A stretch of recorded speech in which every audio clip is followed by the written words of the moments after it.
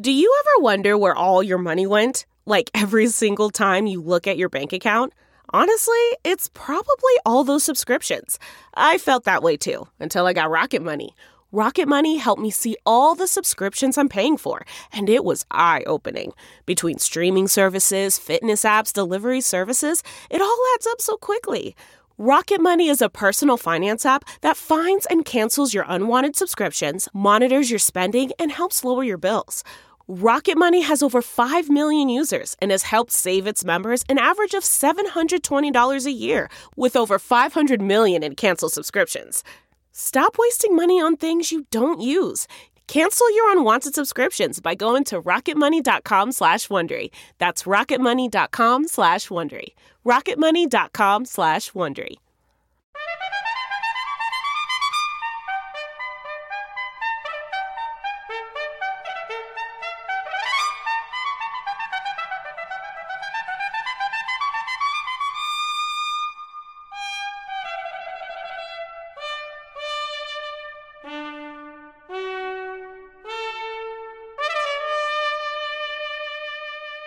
Good morning. I'm Jane Pauley, and this is Sunday Morning. We're all enjoying the first official weekend of summer. But for some of us, the enjoyment got off to an early start. They're the folks who work at companies that tell employees to take Friday off. And their ranks are growing. Connor Knighton will report our cover story. Happy Friday! This summer, more and more companies are finding that giving their employees a little bit less of this and a little bit more of this can actually be good for the bottom line. At the end of the day, that creates a more loyal employee, a more engaged employee, and you get a really good return from it. If it was a Wednesday afternoon at this time, where would you be? At work. Summer Fridays, ahead this Sunday morning. We'll have those stories and more just ahead.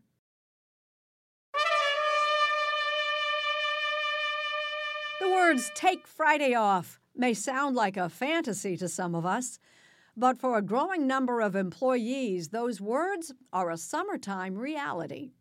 Our cover story is reported by Connor Knighton.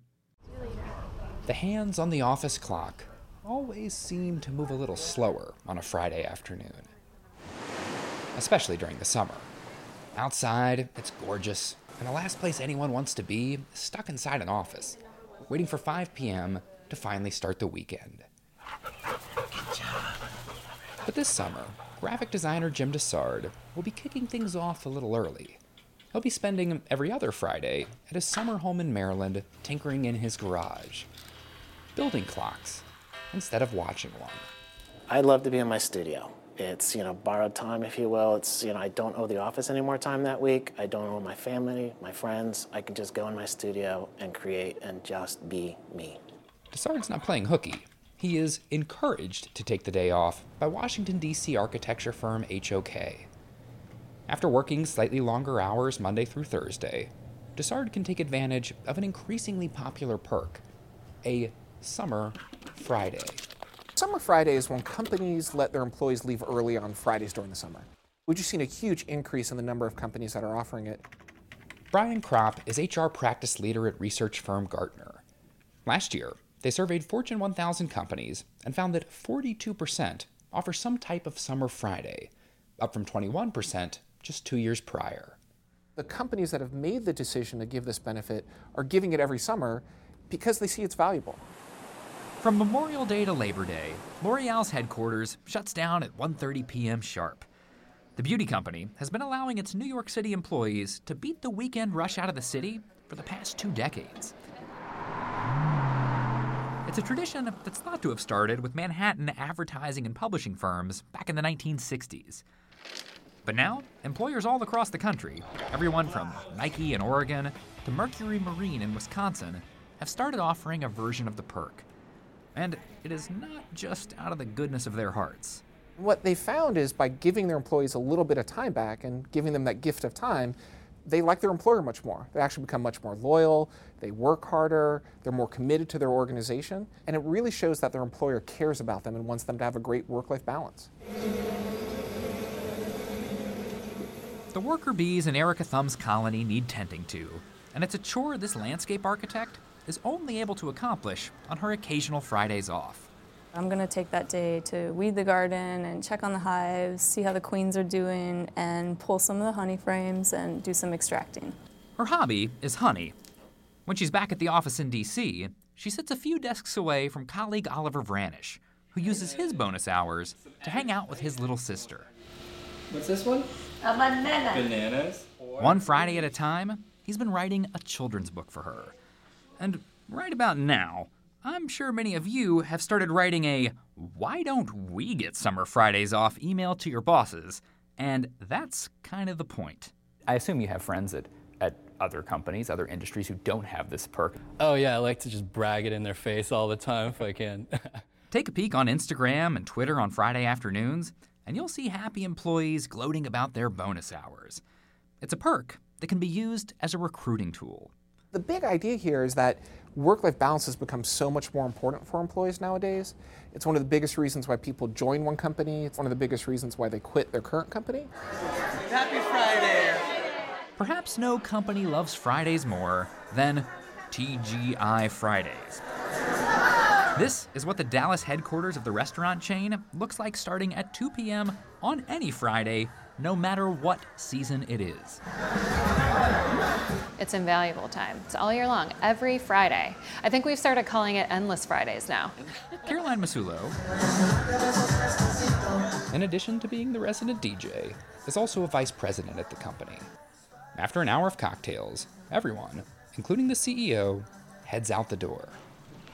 Out on the lake, Masulo's able to get a head start on the weekend with her family. If it was a Wednesday afternoon at this time, where would you be? At work. So what's Probably it like driving home from work, sitting in traffic, so this is a nice change for sure. Since Friday afternoons are typically the most unproductive part of the week, giving this time off doesn't necessarily cost companies that much. But the return can be priceless. I think it's less about the 3 hours of time and more so, at least for me, it says something about this brand and the way that they value individuals' personal time. So you want all of them?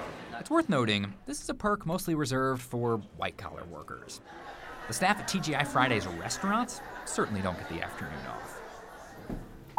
No matter how popular this perk becomes, there are some jobs where you simply can't take off on a Friday afternoon. Recording track, take 3. Especially not if you work on a show that airs on Sunday mornings.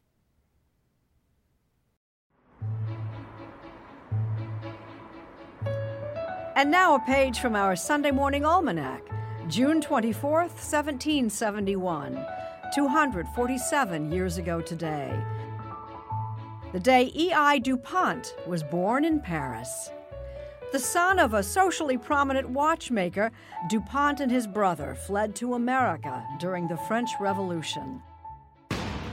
In 1802, he set up a gunpowder factory on the banks of the Brandywine River near Wilmington, Delaware, creating a business that helped arm the U.S. military during the War of 1812 and other wars that followed.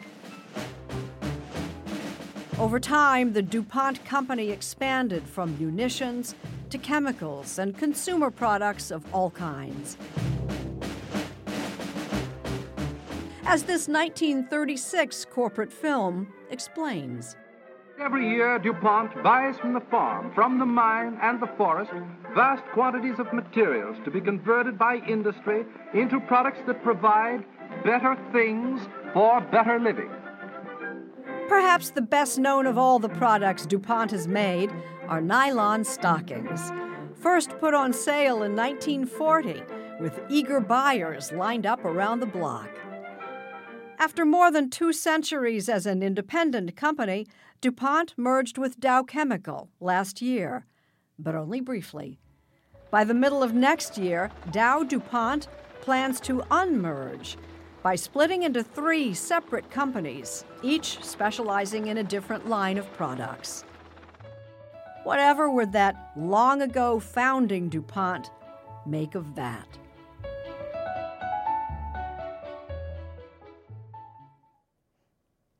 Before there were podcasts, there was television. Remember?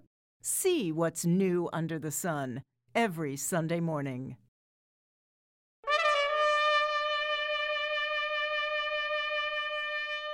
Steve Hartman has a lesson in generosity to teach us all. What you want? No matter what you order from school cafeteria worker Deborah Davis, I have a Caesar salad, I have chicken patty, chicken and rice. every meal comes with a sweetie pie. All right, sweetie pie, you welcome. Auntie Deborah, as she's known here at Hoover High School, doles out a heaping helping of hospitality every lunch hour. You welcome, sweetie. And this is just her first course of kindness. See y'all tomorrow. After serving food all day, I come out here. After lunch, Deborah drives her beat-up 76 Chevy Malibu all over San Diego, looking for hungry, homeless people. Hey, babe. How are you? looks like she's okay. No, she's not. Deborah says she's never met a homeless person who wasn't starving for her home cooking. Come on, tell him over there to come on and eat.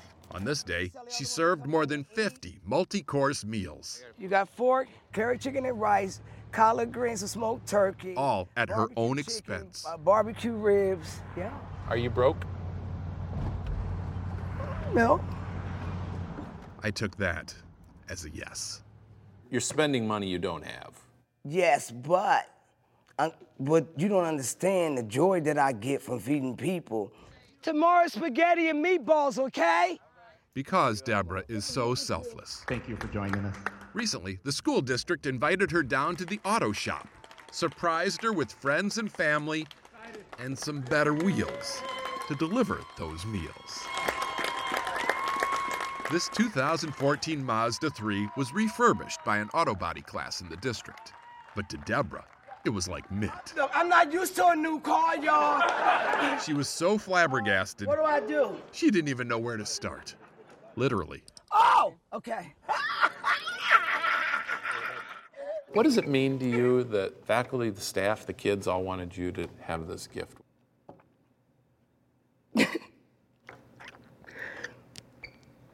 That I'm making a difference in their life, you know? I was looking for my reward in heaven, and y'all gave me a little bit here on earth. Hallelujah. Heaven on earth for a woman who has always had room in her heart. Yeah. Just now. Look at that. More trunk space. 3 aluminum pans this size, and I got tinted windows.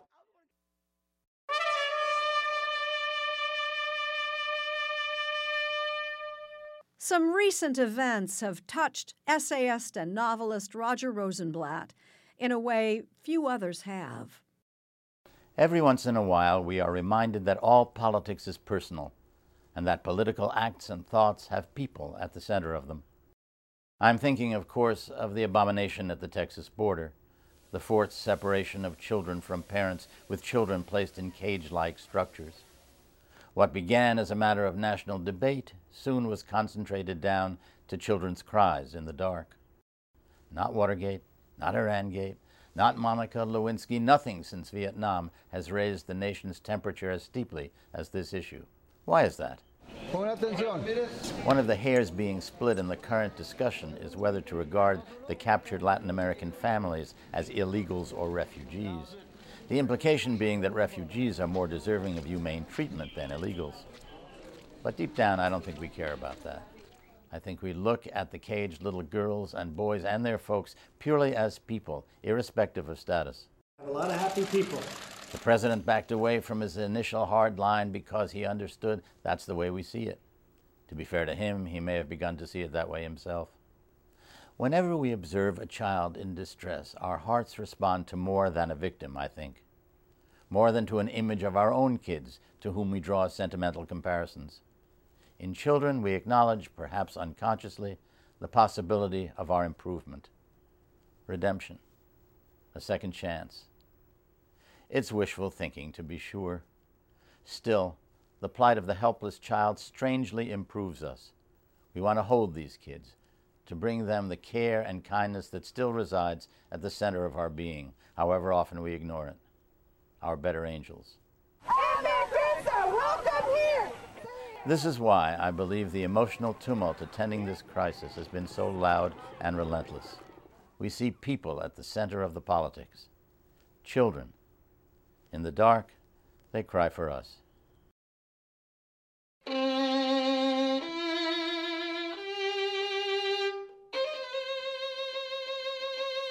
Coming soon, Mobituaries, a podcast on matters of death and life from Mo Rocca.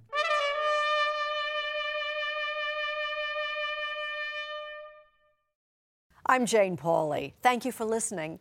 And please join us again next Sunday morning.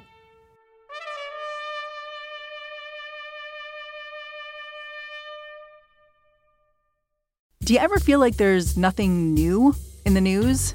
You know there are urgent things happening in the world around you, but all you hear is noise. That's why we made What Next? Our goal is to tell you the stories you haven't heard before. Or maybe a different side to the story you thought you already knew all about. I'm Mary Harris, the host of What Next? And I love my job because it helps me cut through the noise of the news. And then I get to bring it to you. Together, we can figure out what next.